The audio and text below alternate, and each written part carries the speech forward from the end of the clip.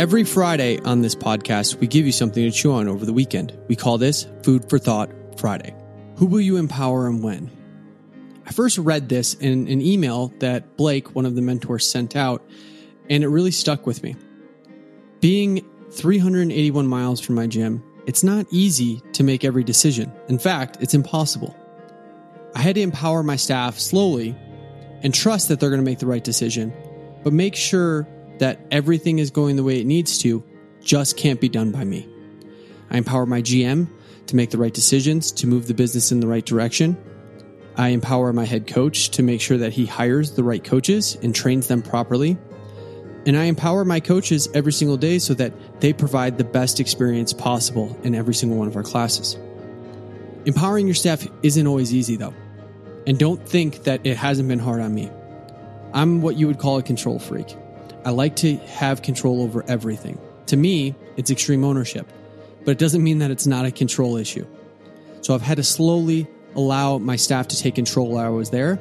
And now, since I am far away, I know they have the company's best interests in mind. They're constantly pushing to make it better, more profitable, and give a sense of ownership to each one of them allows them to make bigger and better decisions.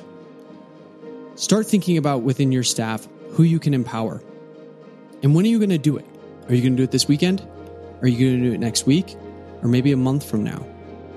If you want to build out a plan, I understand. But start allowing your staff to make those small micro decisions so they feel comfortable with it. Now, the biggest part of empowering your staff is understanding they're going to make mistakes. And you have to own those too. Let them make mistakes. I know one of the biggest mistakes that has been made within my gym was one of my coaches leaving the front door unlocked, which allowed somebody to come in and steal. There's nothing I can do about that. Luckily, nobody got hurt, but I can fix it retroactively. And I know that coach will never leave that door unlocked again. But it was a mistake. We're all human. We'd make stupid mistakes like that. And because of that, she allowed us to build out a better process to make sure that everything is secure when the last coach leaves. She didn't get fired. She actually is being trained to be my GM now. Some of you may see that as a bad decision, but my GM, who her husband got orders to a base that is out of the country, had to pick somebody that was going to follow up. And this person was actually going to be the best bet. There's many others that we could have picked, but she is an awesome person.